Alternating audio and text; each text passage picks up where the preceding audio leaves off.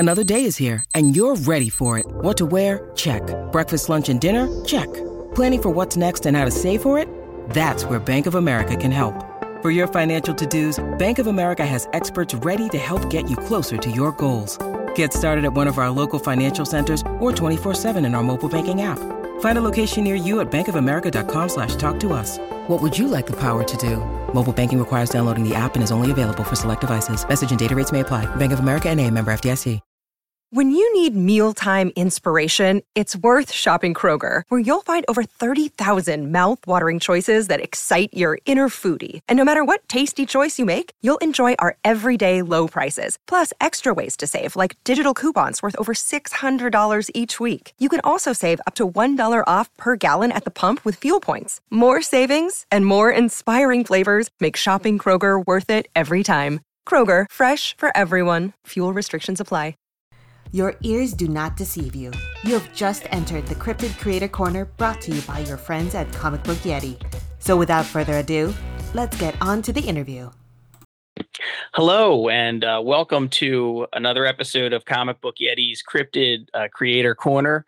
This is one of your hosts, Jimmy Gasparo, and I am here with a writer today that I am very excited to talk to, and not only because he is in the Philadelphia area, but because he is a fantastic writer, and he has written the comic Fog Line with Andy Michael on the artwork, and he has done a couple of great stories and anthologies like Cops and Robbers from Into the Sunset.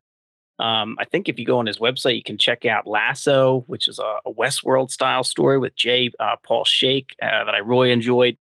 And he has a bunch of stuff coming out. Killchella with Scout Comics is going to be in stores on October 5th. He's going to have a Kickstarter soon with J. Paul Shake again, One True Love. And so without further ado, please welcome Mario Candelaria to the podcast. Mario, how are you doing? Hey, I'm doing well. Thank you for having me. How are you doing tonight? I'm doing pretty good. I'm excited to talk to you about all the stuff that you have going on. I wanted to start, though, kind of in terms of, where you are now. When did you first get some inklings that you wanted to, write in some fashion? That's a good question. That's a great question. It wasn't something I set out to do when I was younger. I was just talking to my wife today that I was a big nerd. I was a mathematician, and I was into creating, computer chips and soldering and all that stuff.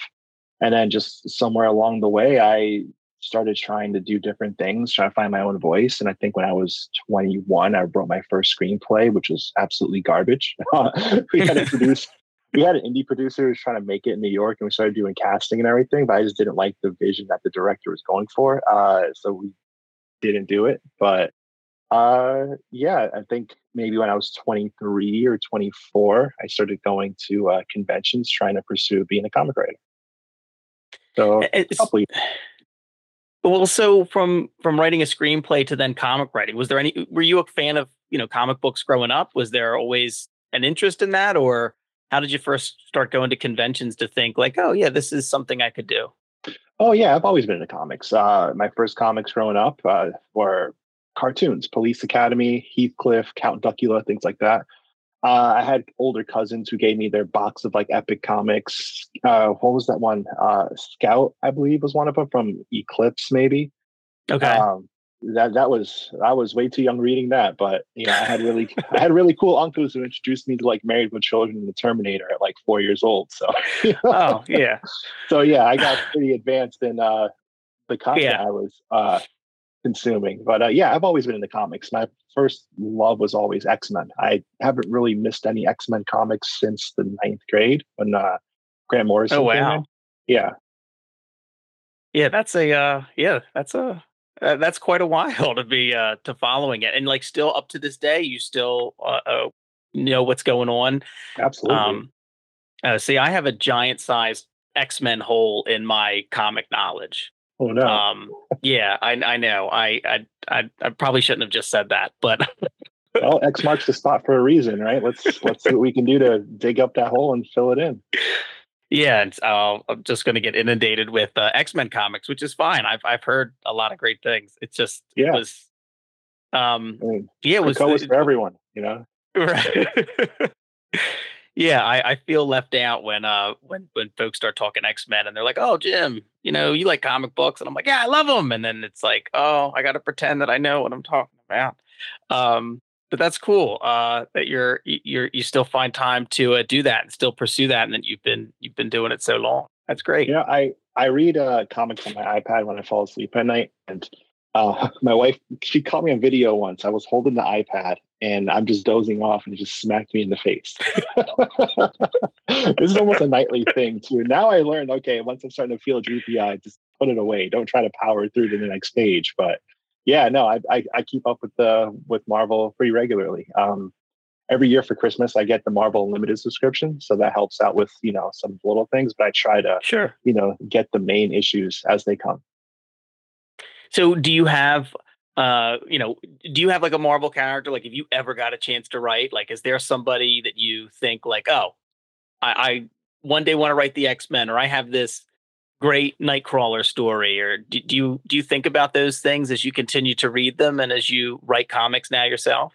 This is going to probably hurt my career, but I'm just going to say no. I like being a fan of the X-Men, right? It's like just Yeah. because I like the circus doesn't mean I want to go join the elephants and the clowns.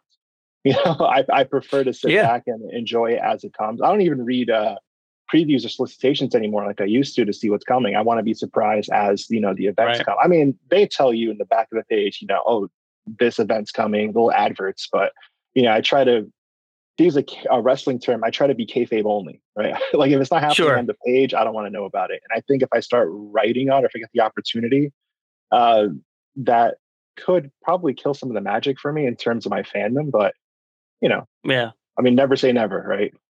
Yeah, no, that's true. No, I get that though. I mean, I go to Baltimore Comic Con the past few years, with my brother, and growing up as a kid, I was always a big Green Lantern fan. Everything Green Lantern, and we were talking this last October, and my brother was saying, "Would you ever write if like you ever had a shot? Would you ever write Green Lantern?" I'm like, "No, no, I don't want to do it. I don't have a story. I don't." Yeah. I mean, I was a big Hal Jordan fan as a kid now. I Mhm. mean, I love every Jessica Cruz story out there. But I don't think I have even an inkling of an idea. I just love reading it. Yeah, I love being a fan, There's something to be Yeah. said for that, I think. No, I love Green Lantern as well. That I started reading that with Rebirth. I wasn't a big DC guy until Rebirth came out. That was Rebirth, Identity Crisis, Hush. They all came out kind of around the same time. That's when I started getting into DC. But um, yeah, I probably couldn't dream up of a Green Lantern story to save my life. But I love reading them as they come. I mean, the Venditti line was amazing. What he did with Yeah.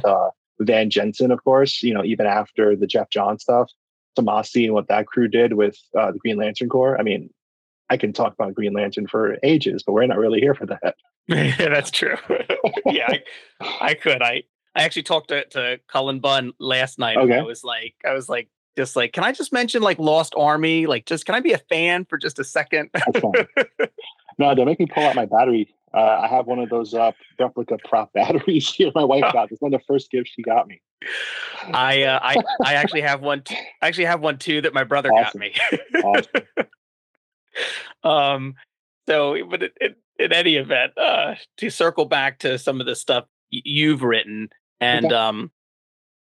so when you started doing anthologies, which Mhm. if you go on your website, anyone listening, I'll link it in the show notes to go on your website and start looking at it. Like, did you just start pitching to different places, or how did you first get started when you're like, oh, I'm at a convention, I think I can do this? What was that process like for you? It was hard. I'm not going to lie. I mean, when you're starting out, you have grand ideas of what the big picture destinations are. But, at least I found from my experience that you have to build your way up, like going from the indies to the pros. I think one of my first anthologies was from Enrica Jang at Red Stylo. It was Killer Queen, which was one of my first published books. And I got that because I made acquaintances with some other people and they suggested my name to her. So, I mean, it's really just, going out there, networking, finding other fans. I mean, social media is great for that. I think we were on the Newsarama forums for years before that, just trying to connect and link up. But yeah, I Right. mean, a lot of just, finding people. When you're finding people as starting out, there's also a lot of false starts. Sometimes you get excited and talk to someone and then they ghost, but that's just part of it, right? You learn to push past that and then look for opportunities and try to find attainable opportunities and then try to swing for the fences with some bigger ones. And as you climb up, then hopefully, you learn from each one and can show a little bit better craft. And yeah, I mean, that process can be difficult, certainly, and take a while. And you've had some success in terms of the anthologies that you've pitched to, and some of the shorter stories, and some really good ones. I mentioned some of the ones early on, even the more recent stuff. I really liked your Cops and Robbers one, Into the Thanks. Sunset, and that was also with Andy Michael, right? No, that one was Randy Haldeman. Oh, that's right. That was Yeah, for Brett Harshman's book. yeah. My apologies to Randy, but yeah, for some reason I didn't write it down. But Randy Okay. Haldeman, I really like that story. We will cut this out. Yeah, I don't know. I look, I let everybody peek behind the curtain. Okay. Maybe Okay. Thanks for the warning. I'm going to not stutter and make sure my speech impediment stays in line. So. That's all right. They put these on YouTube, and half the time I have an eye that drifts sometimes. So I'm like, wait, you're gonna put me on YouTube? I got like a lazy eye, and I gotta my head's always tilted. But now that I've said all this, maybe I will cut this out. When I get into it, I start John Bernthaling, where I look at every single person in the room. I don't look to the head. So I'm terrible at I'm terrible at like looking at the camera. I look like everywhere else. So we're just look, we're doing our best. We're talking comics. We're having a nice time. That's what people appreciate. But I was going to say, and this is something I've been thinking about a lot because, like, I started 2 years ago just trying to pitch to some anthologies and try my hand at writing. And then I've been thinking more about, well, if I'm going to do something longer form, what story is it do I really want to tell? And so, how do you settle on that when you did Fogline as a Kickstarter? Which was excellent, by the way. I loved it. I loved that you did the landscape format for it. I thought it worked out really well. It's you and Andy Michael, Matt Kreutzer, lettering, and Hernan Guarderas as an editor. So and then after that, I want to talk about Killchella. But like, how do you settle on this is the story that I know I can tell and do in a longer form? I kind of freestyle it, right? I mean, with Fogline is the rare story for me that I wasn't working on and refining for ages. That came to me Thanksgiving dinner 2020, and I excused myself from the family, which at the time they were kind of upset over. So it was Mario just sitting there typing on his phone just furiously, right?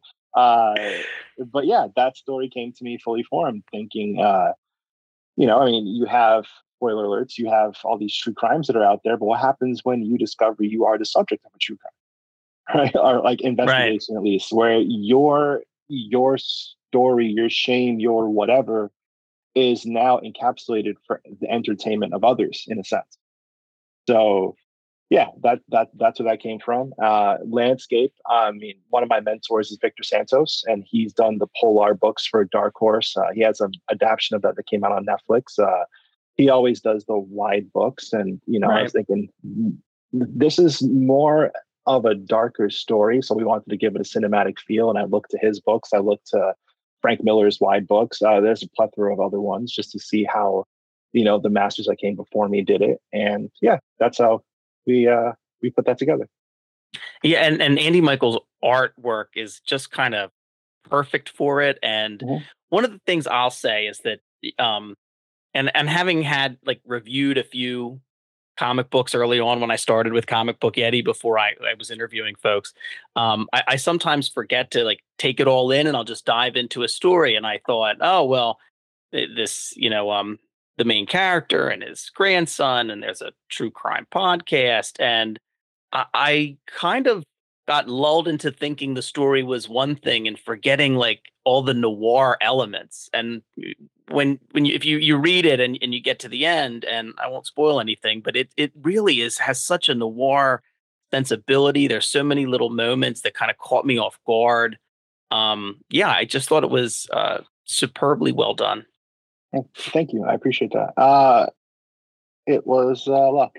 It was honestly luck. That's something I learned from one of the comedy masters out there, where they say if you do something by mistake and people love it, see, yeah, we planned on that. But Right. if you mess up, you're like, oh yeah, no, that's just coincidental. But no, thank you.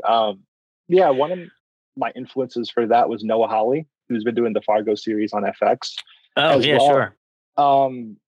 sure. Terrence Winter, who did Boardwalk Empire, one of my favorite shows of all time, as well as a few episodes of The Sopranos. So that is where I come from the entertainment that draws me in as a fan and as a viewer. So I think I didn't intentionally pay that homage. Like, I didn't set out to that. I think it's just what I was absorbing at the time during peak lockdown COVID, and it just came out that way. Yeah. Now, hearing you say that and thinking about, I think it was season. I want to say, was it season 2 of Fargo? The Jesse Plemons season, and Kirsten Dunst's season. Yeah, I can definitely see that as an influence. Now that you say it, it makes a lot of sense. I think Sioux Falls. So moving on after Fogline, you said though that wasn't a story you've been working on a long time. So with Killchella, which is final order cutoff September 5th, it's going to be in stores October 5th, I believe. Yes.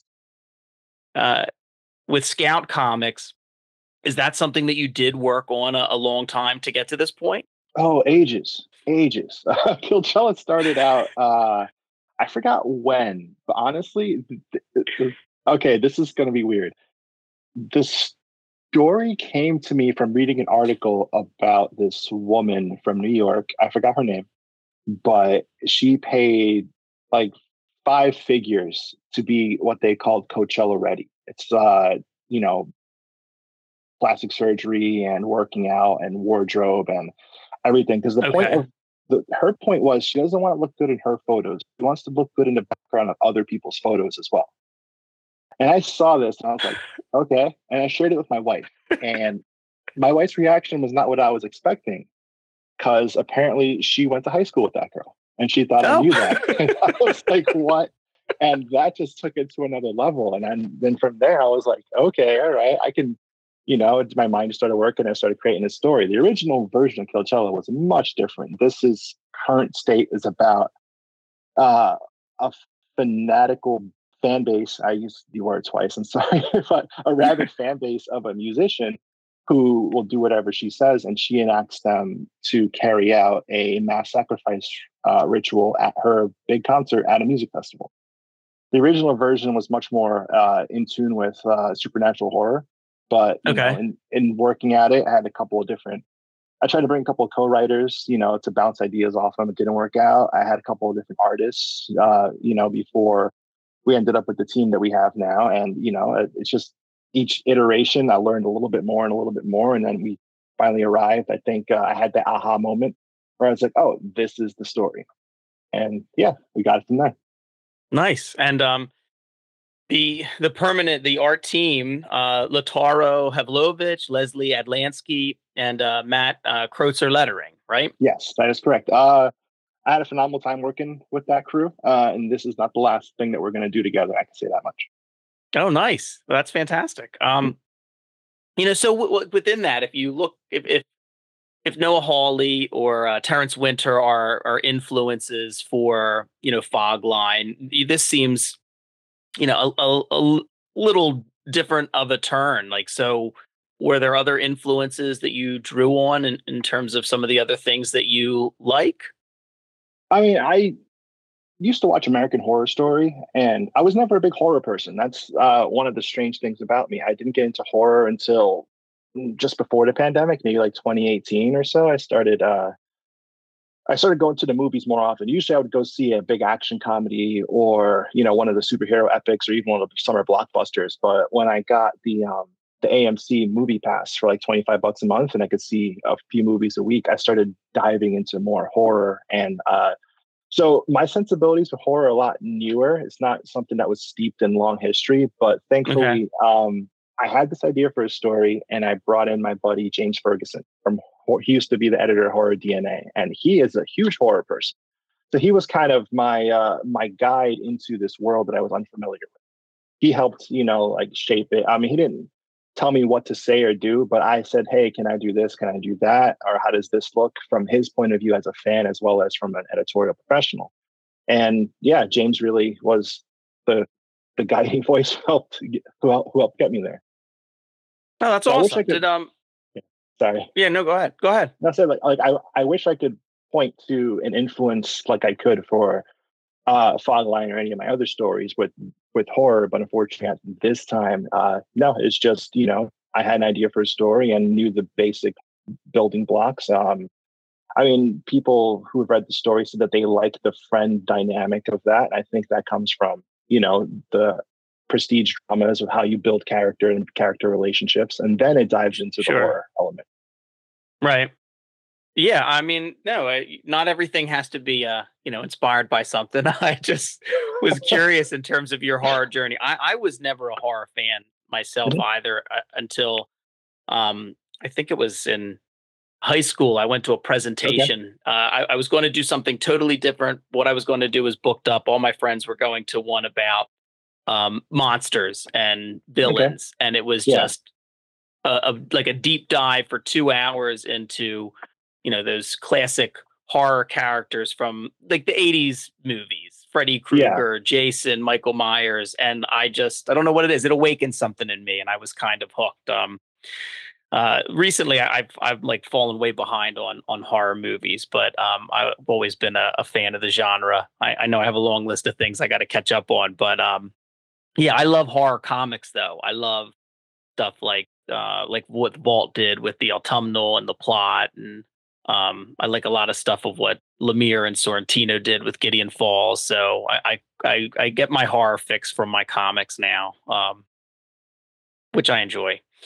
Um, well, so and then how many issues is Killchella planned for? Is it a set number yet or no? Yeah, we have 4 issues. Oh, We nice. yeah we start off building up, introducing who's who, and then issue 2 continues that, and then we have chaos, and it's just chaos all the way up until the end. Has it been you've mentioned I think on Twitter saying that this up to this point is the biggest comic book of your career, and I've seen you promoting it, but is it tough to do that aspect of it? Like you've written it, you've kind of essentially been a project manager of the creative team. I've heard it, and so is it difficult to then also then turn and do that marketing aspect of it and do that type of like of outreach? Yeah, I'm not going to lie and say it's not. It is.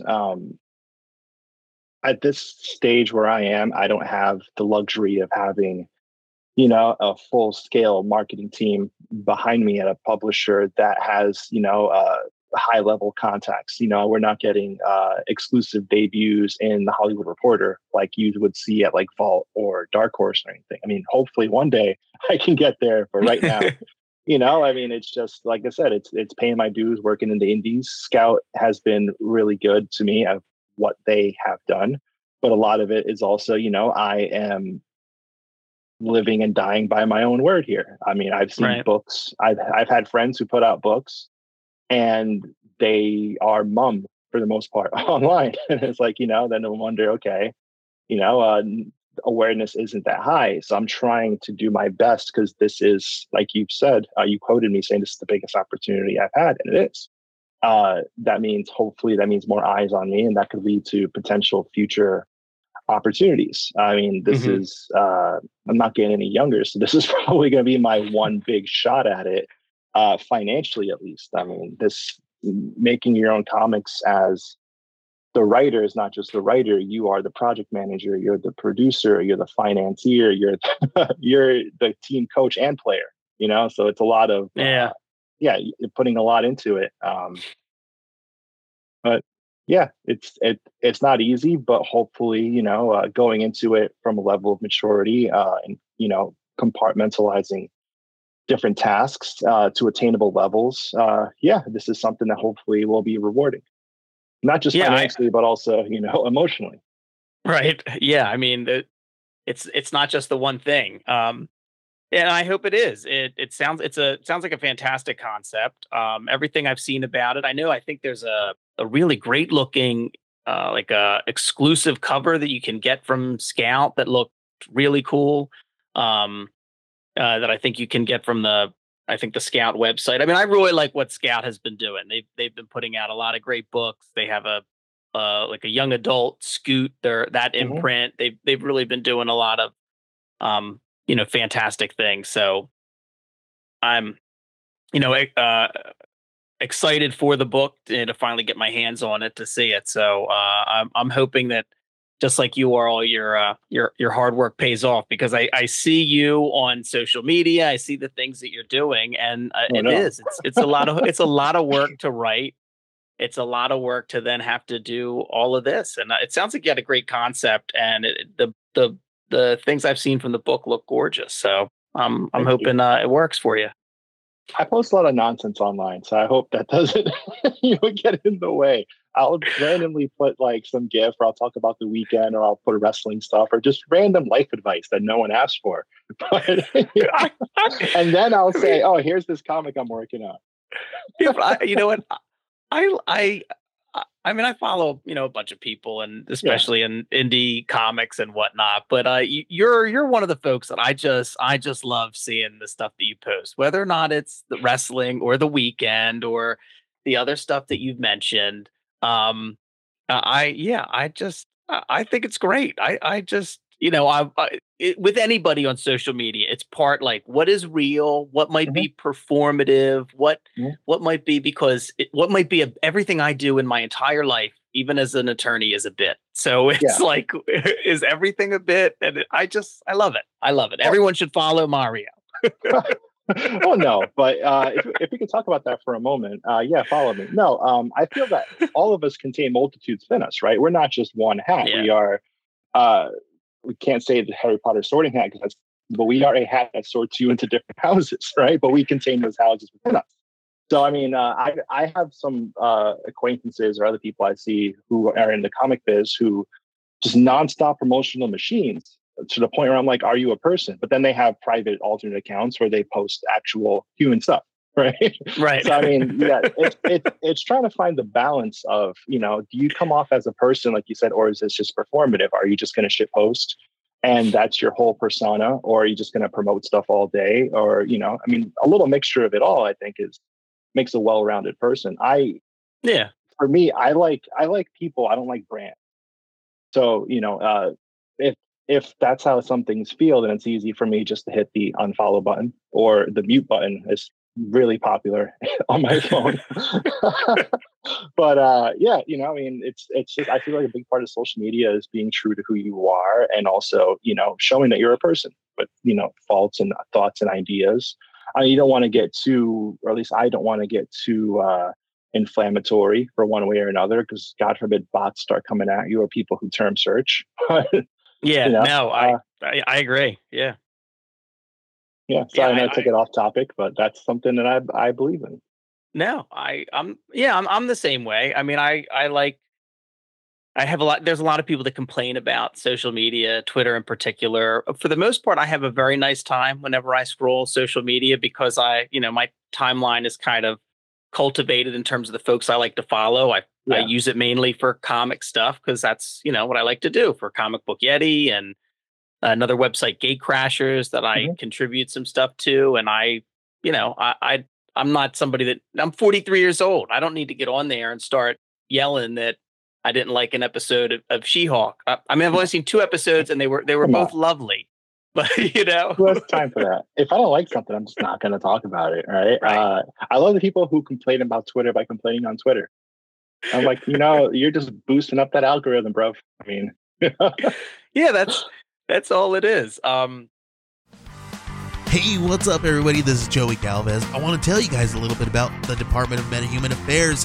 This one is a story about a team led by a retired sidekick, 2 felons, a failed actor from Broadway, and a reprogrammed cyborg. But their first mission is to stop the criminals who have robbed a bank, and they will have to set the world at ease. You're going to get 180 pages of entertainment, action-packed awesomeness right here in the first 6 issues in a collected hardcover volume 1.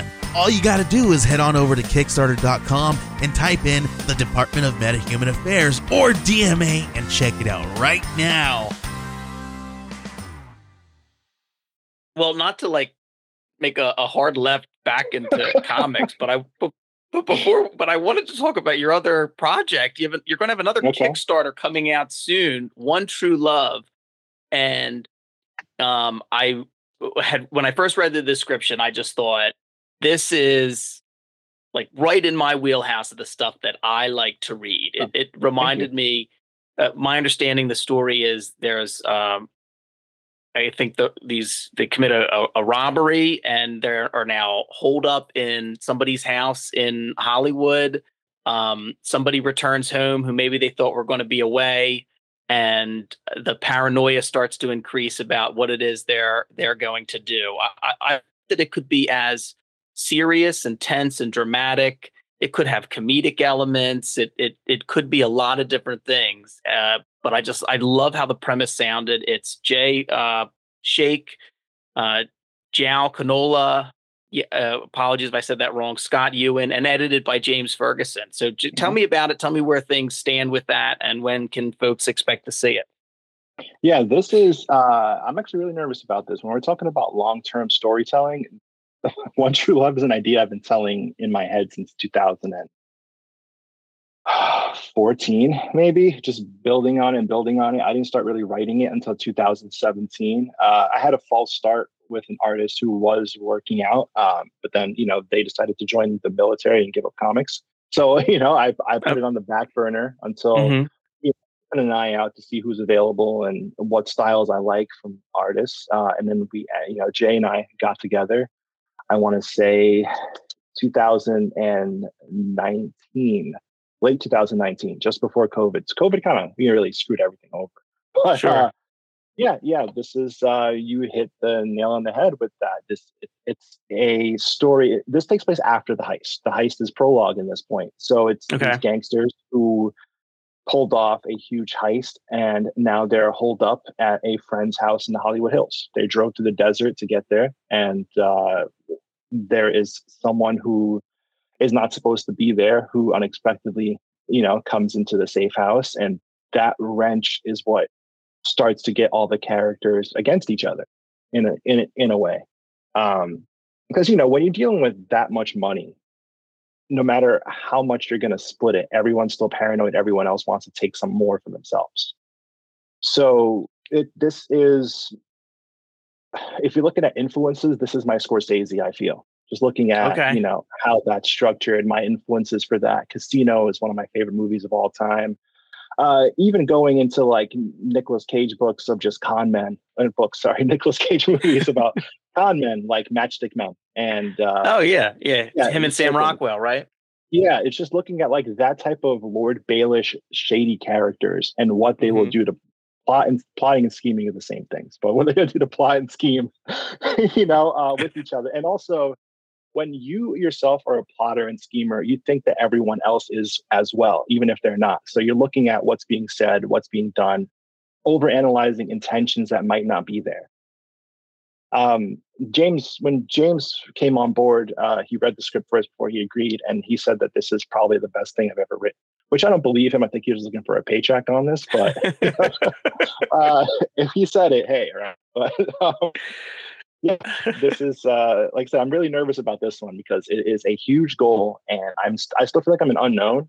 So I think for a big Kickstarter book, that's also, we're doing the same way we did Fogline in that widescreen format, in that landscape format. So, that costs a little bit extra from the printers, of course. Doing it in color, because I felt that Zhao's work is amazing. The way he hits the way he really captures the California sun and the sun sprays in each panel that we have, or the way he captures the moon, or just when they're in the hills and he just overlays some lights down in the valley. I mean, it's just the color is a character of itself because we wanted to capture the way that the Hollywood Hills feel. My wife and I spent a number of trips going up there just so I could immerse myself in, Hollywood and, renting people's guest houses just to see, like what's it like up there. It kind of, it feels like you're in Dracula's castle sometimes, which is how dark and quiet it can be with the city below you. But yeah, I mean, when I say I'm nervous about this, I'm not kidding. I'm really nervous about this. Well, hopefully when the Kickstarter launches, everything will go well because I want to read it. So thank you. so I'm invested now. I want to read it. So I'll be talking about it because it sounds fantastic, and I really like the creative team as well. I talked to Jay Shake not that long ago. I really like his Sandman influenced tarot card series. I absolutely love it. So I'm very excited for One True Love. One of the things I had mentioned earlier on to you, and I wanted to kind of circle back again with your writing that I kind of find surprising in terms of some of the things you've done is that you've also done, stand-up comedy. And yes, so I mean, and you said it earlier that like, we contain multitudes. So, but do you find that those things you learned writing stand up or performing are still influenced by or work their way into your, dramatic writing or your crime series or whatever it might be? Oh yeah, absolutely. A big part of my comedy, at least, is observation, and that's a big part of writing as well. You could learn how to properly capture someone by observing and mimicking behaviors, and acting like a mirror to reflect it back at the person. I mean, I grew up. I'm not gonna lie. I grew up a ball buster. I always loved. I love busting balls. I love getting it back. Oh, geez, I love getting it back because getting it back, you trying to get a volley back and forth, and it's really good. You'd be like, wow, that's my friend who just tore me apart. Right. And also, just trying to be a storyteller. And you grew up and going to family parties and barbecues, and people are telling a story, and it just gets big and grandiose. And there's always, the beginning, middle, end with the big punchline for the big laugh at the end. I mean, that's just the way that was my language of love growing up was, telling stories and busting balls. So trying to do comedy was just something that I gravitated towards. I mean, I always watched the greats growing up, Richard Pryor and George Carlin, and then even more contemporary legends. Hannibal Buress is one of my favorite guys with his the way he'll talk really slow, but then he'll speed it up for the punchline at the end. I mean, just looking at that cadence. But I didn't start performing until I saw my old buddy Randy do it. And out of spite, I said, well, fuck, if he could do it, I could do it. So I started doing it too. I was like, oh, geez, if this guy can do it, then I definitely, no problem, right? So he and I fed off of each other in New York for a little bit. He was living in the city. I was living out here in Pennsylvania, but I would drive into the city about 90 miles or so a couple times a week just to hang out with him, meet his contact. He liked me because I knew him before comedy. And there's a lot of people, you can't really trust a lot of people out there because you don't know who's trying to use you for, just leverage or push against you. So he liked that he and I could kind of team up and say, okay, you're my buddy. I've known you for years. We'll go to this club. We'll check it out. We'll, see what the score is. Right. But yeah, we did that for a couple of years until he got married and moved to Wisconsin. And I think he was on a farm or something. I don't know. And I just, I stopped, but I still keep in touch with my old friends from the Comedy Cellar. Tara Canastrasi, she and I created with Kim Hellum, we created this short film called The Chart. And we came up with that while we were in the basement of the Comedy Cellar, just, honing our craft. And that short film went on to win awards in both the local New York short film festivals as well as Italy. I say that we're winning awards from the old country to the new country. So that's great. It's a great short. Oh, thank you. You saw it? The Chart, right? Yeah, you're like the fifth person on there to see it, I guess. But well, I did. Thank you. But yeah, I mean, how comedy affects the writing aspect for comics is very similar because you're looking at, I don't know theater that well, but the symbolism of the two masks, drama and comedy, the crying face and the laughing face. I mean, it's two sides of the same coin. So a lot of those elements, of course, is, observing how characters interact, how they feed off of each other, and how those two, for lack of better words, vehicles can either go past each other or collide. So that's, it's a very similar approach.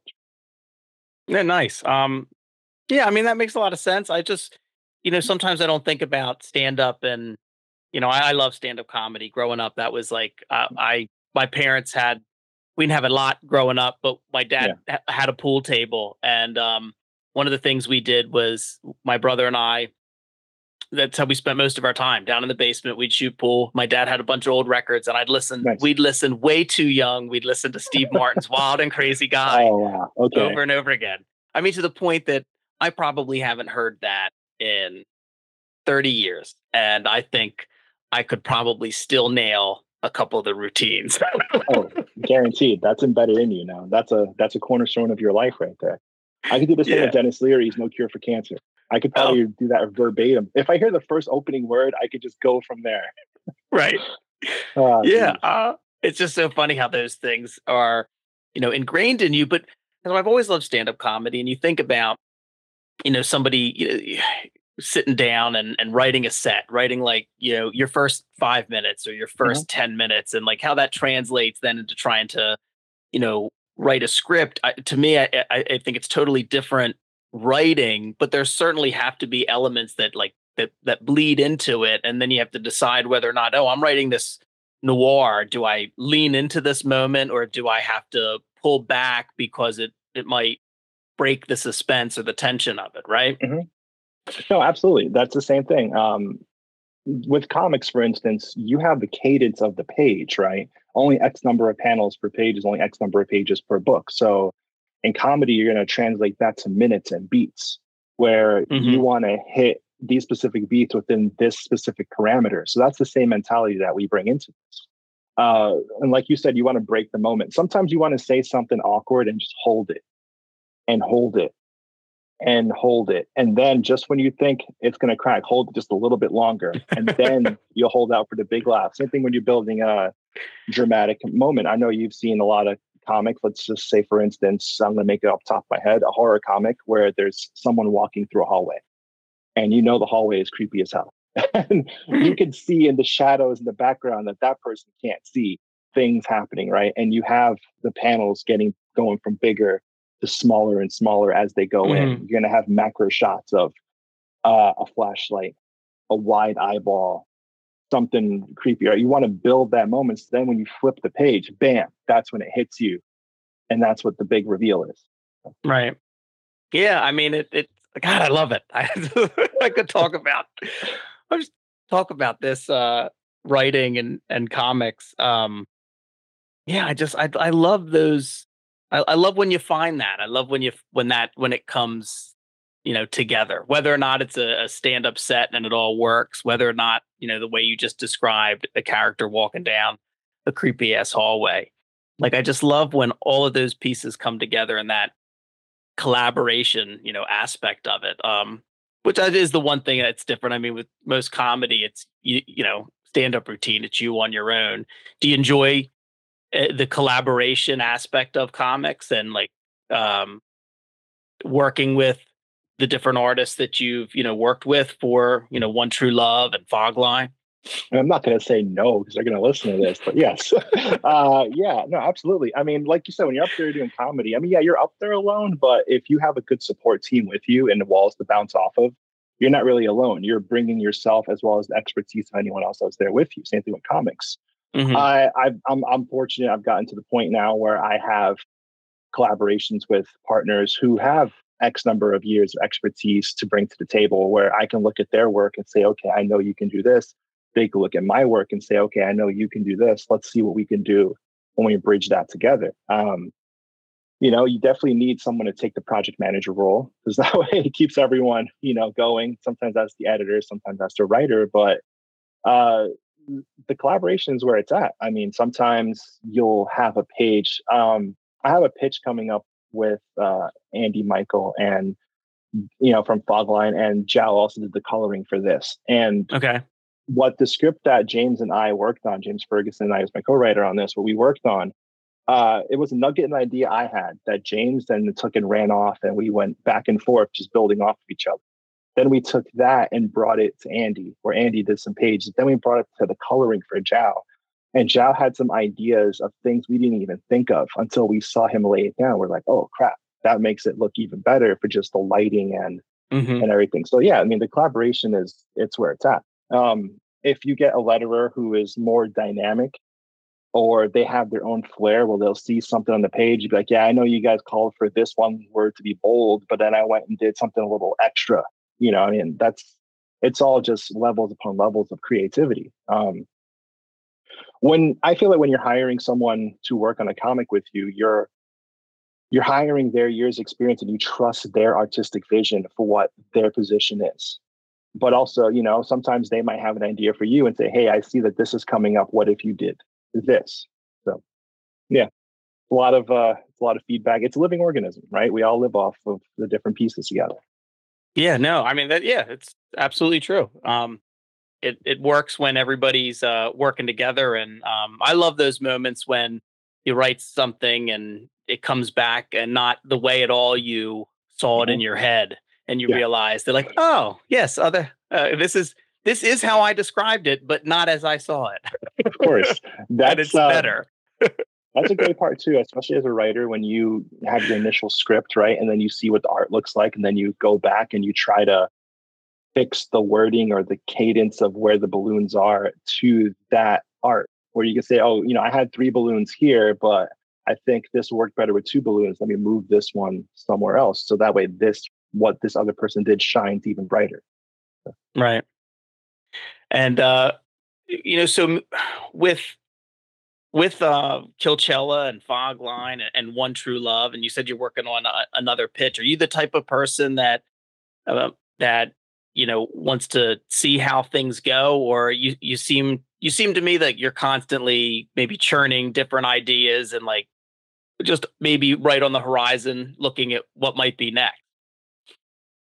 Yeah, that's pretty much it. I don't think I have it in me to just say, okay, this is good. Now it's done. Now let's move on to the next thing. I think a lot of it is a distraction too. Sometimes I don't want to think about whatever dark thoughts, that you don't want to think about, right? So I will throw myself into some other work, and then just to say, like, okay, let me distract myself, not to bring it the whole conversation mood down, but some of it is just so too many ideas, too little time. Some of it is I have an opportunity with some publisher, so let me try to think of something that would fit, not necessarily what they produce, but a hole that I found in their catalog, and I want to try to bring that idea to them. I mean, I've been doing this for so long now that I'm just keeping busy at this point. Right. Just a lot of just churning out ideas and hoping that 1 or 2 of them stick. Do you have issues? I mean, with how's your time management, considering you work? Comics isn't your full-time job. You work, you're married. Do you have time to relax and do anything else, or other than reading X-Men comics? Or is there and listening to The Weekend? Is there other stuff that you're into that can take your mind off of things? You can kind of decompress.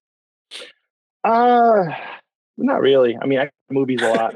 I go to movies way too much. Actually, that popcorn is not good for my waistline. But I like doing that. I have an Xbox and a PlayStation because I'm a glutton like that. So I try to, game. But I mean, you're talking about downtime. Most of my time is honestly downtime because I background process when I'm writing, right? So I try to do all the I did not suggest this for everyone, but I try to do all of the nitpicky stuff in my mind where I'm laying out ideas and characters and lines, and scenes, and the pacing in my mind. So that way, when I do find time to sit down and write, I know, okay, I want to tackle all this, or I want to put it down in an outline kind of already fully formed.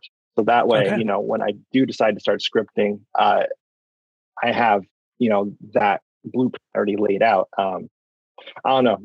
I'm kind of weird, so my brain's always been like that. I can multitask.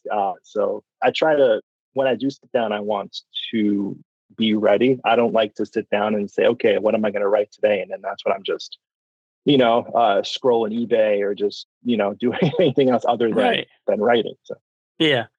Do you, do you always outline in terms of your scripts, or do you like just have it, in like an outline in your head and you're like, oh, I'm ready to write now, like rather than, I've talked to some writers who will like every day I'm going to sit here, and it's like, that's where I think folks might struggle with writer's block if you force yourself into a time frame. Like I couldn't do that. Yeah. So do you have to do you outline it in your head, or do you actually write out an outline and then like you start scripting? It's a mix of all of it, right? It depends on how I feel about the story. If it's something I'm super confident in, I'll just have a loose idea in my head and say, all right, I'll just go from there. And then I know my odd pages, of course, you want to build up the suspense of the odd page. So when you flip over to the even page, you have a reveal to keep everyone a little micro cliffhanger. That's the basics of it. And sometimes I say, okay, I want to try to see where this goes. Other projects I do an outline where I say issue 1 is this, issue 2 is this. Other things I'm honestly doing a page by page breakdown because I want to try to nail the pacing down for something I'm not exactly confident in. So, I mean, it's a spectrum. Right? I wish I could just say it is this forever, but it's not. Well, it's just amazing, like the number of folks I talk to and how it's just different for, everybody. Everybody finds their own way and has to find what, makes sense to them. And, I talk to writers who are like, oh, I have to outline. If I don't outline, it'll be a mess. And other writers are like, no, I just sit down and start scripting it. So I'm just always fascinated by the different, the different angles of attack. Of course. I mean, unfortunately, when you're pitching something, they want outlines. So sometimes I freestyle something and then I have to go back and do the outline. I feel like I'm just retreading water at that point. Or as I'm reading it and transcribing what I wrote, what I made up in my mind, I'm just like, oh, what if I do this instead? I mean, that opens up a box. But yeah, I mean, it depends on the story. It depends how comfortable I am with it or what I'm trying to get across. If it's like a 3-page anthology story, I'm not going to fully outline it. I'll just say, all right, what are the beats I want to hit in these 5 panels, these 6 panels, these 5 panels? Kind of like a haiku in that instance where you want to, try to get that cadence going. But yeah, that makes sense. Just always fascinated by that. I was speaking to, I think it was Brian Hawkins who was talking about pitching something, and great to talk to. And Brian was laying out all the different things that you have to go into a pitch. And I'm like, there are some folks listening to this who just are getting a real education about everything that goes into pitching a comic book publisher. But yeah, Brian's the man. He was my editor for Mad Cave for this one short story I did for them. Weft for the Grim Tales from the Cave. Working with him. You were a 2020 Talent Search winner, correct? Yes, I was. Thank you. It's funny because I've known Brian for a while, so we're communicating with him in a new context was kind of cool. But he and we already had a good relationship together, so it's easier just to go in and talk to him and say, "All right, man, these are my ideas. Pick one of these stories you like, and then we'll go from there." So. Yeah, I was talking to him for Comic Book Yeti about the Vineyard, which I really enjoyed. Yeah, that's good. Yeah, and I like he's kickstarted a couple of comics, and I just really like how he writes.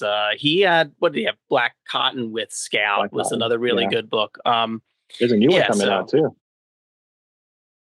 Volume 2 is coming. That one. Oh, is it? Oh, yeah. I think it's coming to Kickstarter.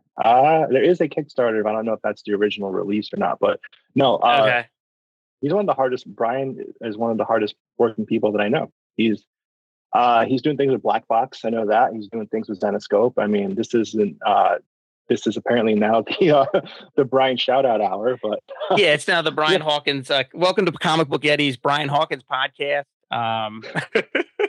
But I mean, he's definitely out there. Him and Pat Shan, I think, are the two guys. I'm just like, or two writers. I'm like, wow, you guys are everywhere. Oh yeah. Pat Shan and Amy Shan just had a very successful Kickstarter with Oh, geez. Cheeky, I Yeah, want to cheeky. say. Yeah. Yeah. So I really like the indie comics community. If you can't tell, it's why I spend nights doing this and talking to Thank people you. because I enjoy it. And yeah, I like comics. So what else before I wrap up here awkwardly as always? What else should we know about Killchella? I mean, it's really just a 4-issue chaos cycle, right? I mean, it's about a bunch of friends, right, who go to an event and it ends up becoming a bloodbath. So of course you're going to have the your staples of horror for that, but I think the way that we tackle the friendship is one of my favorite things. I mean, it's a look at both celebrity culture and festival culture. I think someone out there said it's taking a microscope at the way that we look at life through social media lens. And I'm like, I didn't intend that, but if that's the review I'm getting, then awesome. Sounds great. Yeah. But yeah, no, Sign me up. It's a fun story that we wanted to put out, and yeah, I hope people like it. Well, I'm looking forward to it. As I said, final order cutoff is September 5th, but it'll be in your comic book shop on October 5th. And since you are in the Philadelphia area, I know I did this for Fogline when I talked to you about that. I asked you a Philadelphia related question, but what if it's Saturday afternoon, you go into Wawa, what's your Wawa order? Saturday afternoon. Yeah. Let's see, because they started serving burgers lately. But nah, honestly, I think I'm just gonna go on the machine. I'm gonna hit that button. I'm gonna hit the shorty roll, and I'm gonna get breaded chicken parm with oil and vinegar. I like it. That's my late night Wawa. Like when everything else is closed, I'm like, I guess I'll go to Wawa and get a chicken parm. Yeah, and gummy bears. There you go, chicken parm and gummy bears. Yeah, I do love Wawa. So I'm very very very thankful to be in this area and have Wawa in my life. Nothing like it. When I came from New York, I was like, "What is this? You got touchscreens?" And all sorts of stuff. Yeah, it was awesome. I mean, now there's Royal Farms and Sheets and all sorts of things opening up everywhere. But Wawa is the OG. Yeah. I'm a big fan. I have this shirt that's the old Wawa logo with the goose, but it says John. My friends at South Fellini, they used to be comic book writers, and now they make clothes for the Philadelphia area. But yeah, that's a really fun Philly shirt. Yeah, a friend of mine has one, and I haven't gotten one yet, but it's a hat with the old goose and Wawa logo, but it says Delco because that's where that's where I grew up. I grew up in Delaware County. Delco, nice. For those that know. I'm in Monco, so okay, yeah. I'm in North Wilmington in Delaware now, but yeah, Delco has my heart. You're still a septic train away, right? What? It's like you're still a septic train away, so you're still in the area. I could throw a rock and it'll hit the PA line. Hey, what's it like not having sales tax? Yeah, I don't. My wife doesn't let me buy anything, so I don't know. Okay, well, there you go. Yeah, I mean, it's the same then, right? Oh, geez. I don't know any different. Delaware is the first state, and I wonder if they're the smallest because they jumped too quick to that deal. If they held out a little bit longer, right? They probably could have got a little bit more land mass. Yeah, I think so. Probably. They were just like, they were right away. We're all in. Someone's like, I don't know, man. You could hold out a little bit. This is what we're going to end up with. Let's try to sweeten the deal. I think Caesar Rodney was probably like, look, we're not known for anything else. We have to sign first. Oh, geez. I drove to Delaware a month ago, 4th of July weekend. We were going down to the Outer Banks, and it's just driving the long way, all the way down Delaware to the to Maryland, and then taking that super long bridge. So yeah. That's Delaware. I don't have anything else.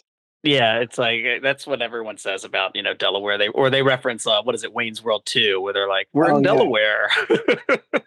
Chicken farms and banking. That's Delaware. That's it. That's what we got. That's how we do it. And now we have Joe Biden. So I guess we got three things. I'm confused about that one because I'm like, hold on, are you Pennsylvania or are you Delaware? What's happening here? Yeah. Whatever's convenient. Okay. Yeah. But that's a politician right there then. Well, thank you very much, Mario, for joining us today on the Comic Book Yeti Cryptid Creator Corner. I really appreciate it. This was an absolute joy. I think you're wonderful on Twitter. I love your Thanks. comics, and I am so excited to talk to you. And yeah, thank you very much for being on the Cryptid Creator Corner. Anytime you want to come back, feel free to do that, and you can come on back and we'll talk about whatever wonderful comic book you have next. Maybe, One True Love. And thank you. Thank you very much for I'm gonna hold you to that. You're gonna get sick of me, trust me. No, of course. Thank you. Thank you very much for having me as well. This is really fun. I appreciate the time. I mean, I would just sit here and watch wrestling until I fell asleep. So, I appreciate the break from that. No, anytime. Feel free to come back. Let me know. But one more time, Killchella, #1. It's going to be in stores October 5th. Look for the One True Love Kickstarter when that comes out. And if you haven't checked out Mario's website and looked at some of his other comics, you should definitely do that, especially Fogline. And for Comic Book Yeti, I am Jimmy Gasparo. And thank you very much for listening. If you like us, tell your friends and all the other things. Thanks a lot, Mario. All right, thanks. Take care. All right. See you next time, guys. This is Byron O'Neill, one of your hosts of the Cryptid Creator Corner, brought to you by Comic Book Yeti. We hope you've enjoyed this episode of our podcast. Please rate, review, subscribe, all that good stuff. It lets us know how we're doing, and more importantly, how we can improve. Thanks for listening. If you enjoyed this episode of the Cryptid Creator Corner, maybe you would enjoy our sister podcast, Into the Comics Cave. Listen and subscribe wherever you get your podcasts.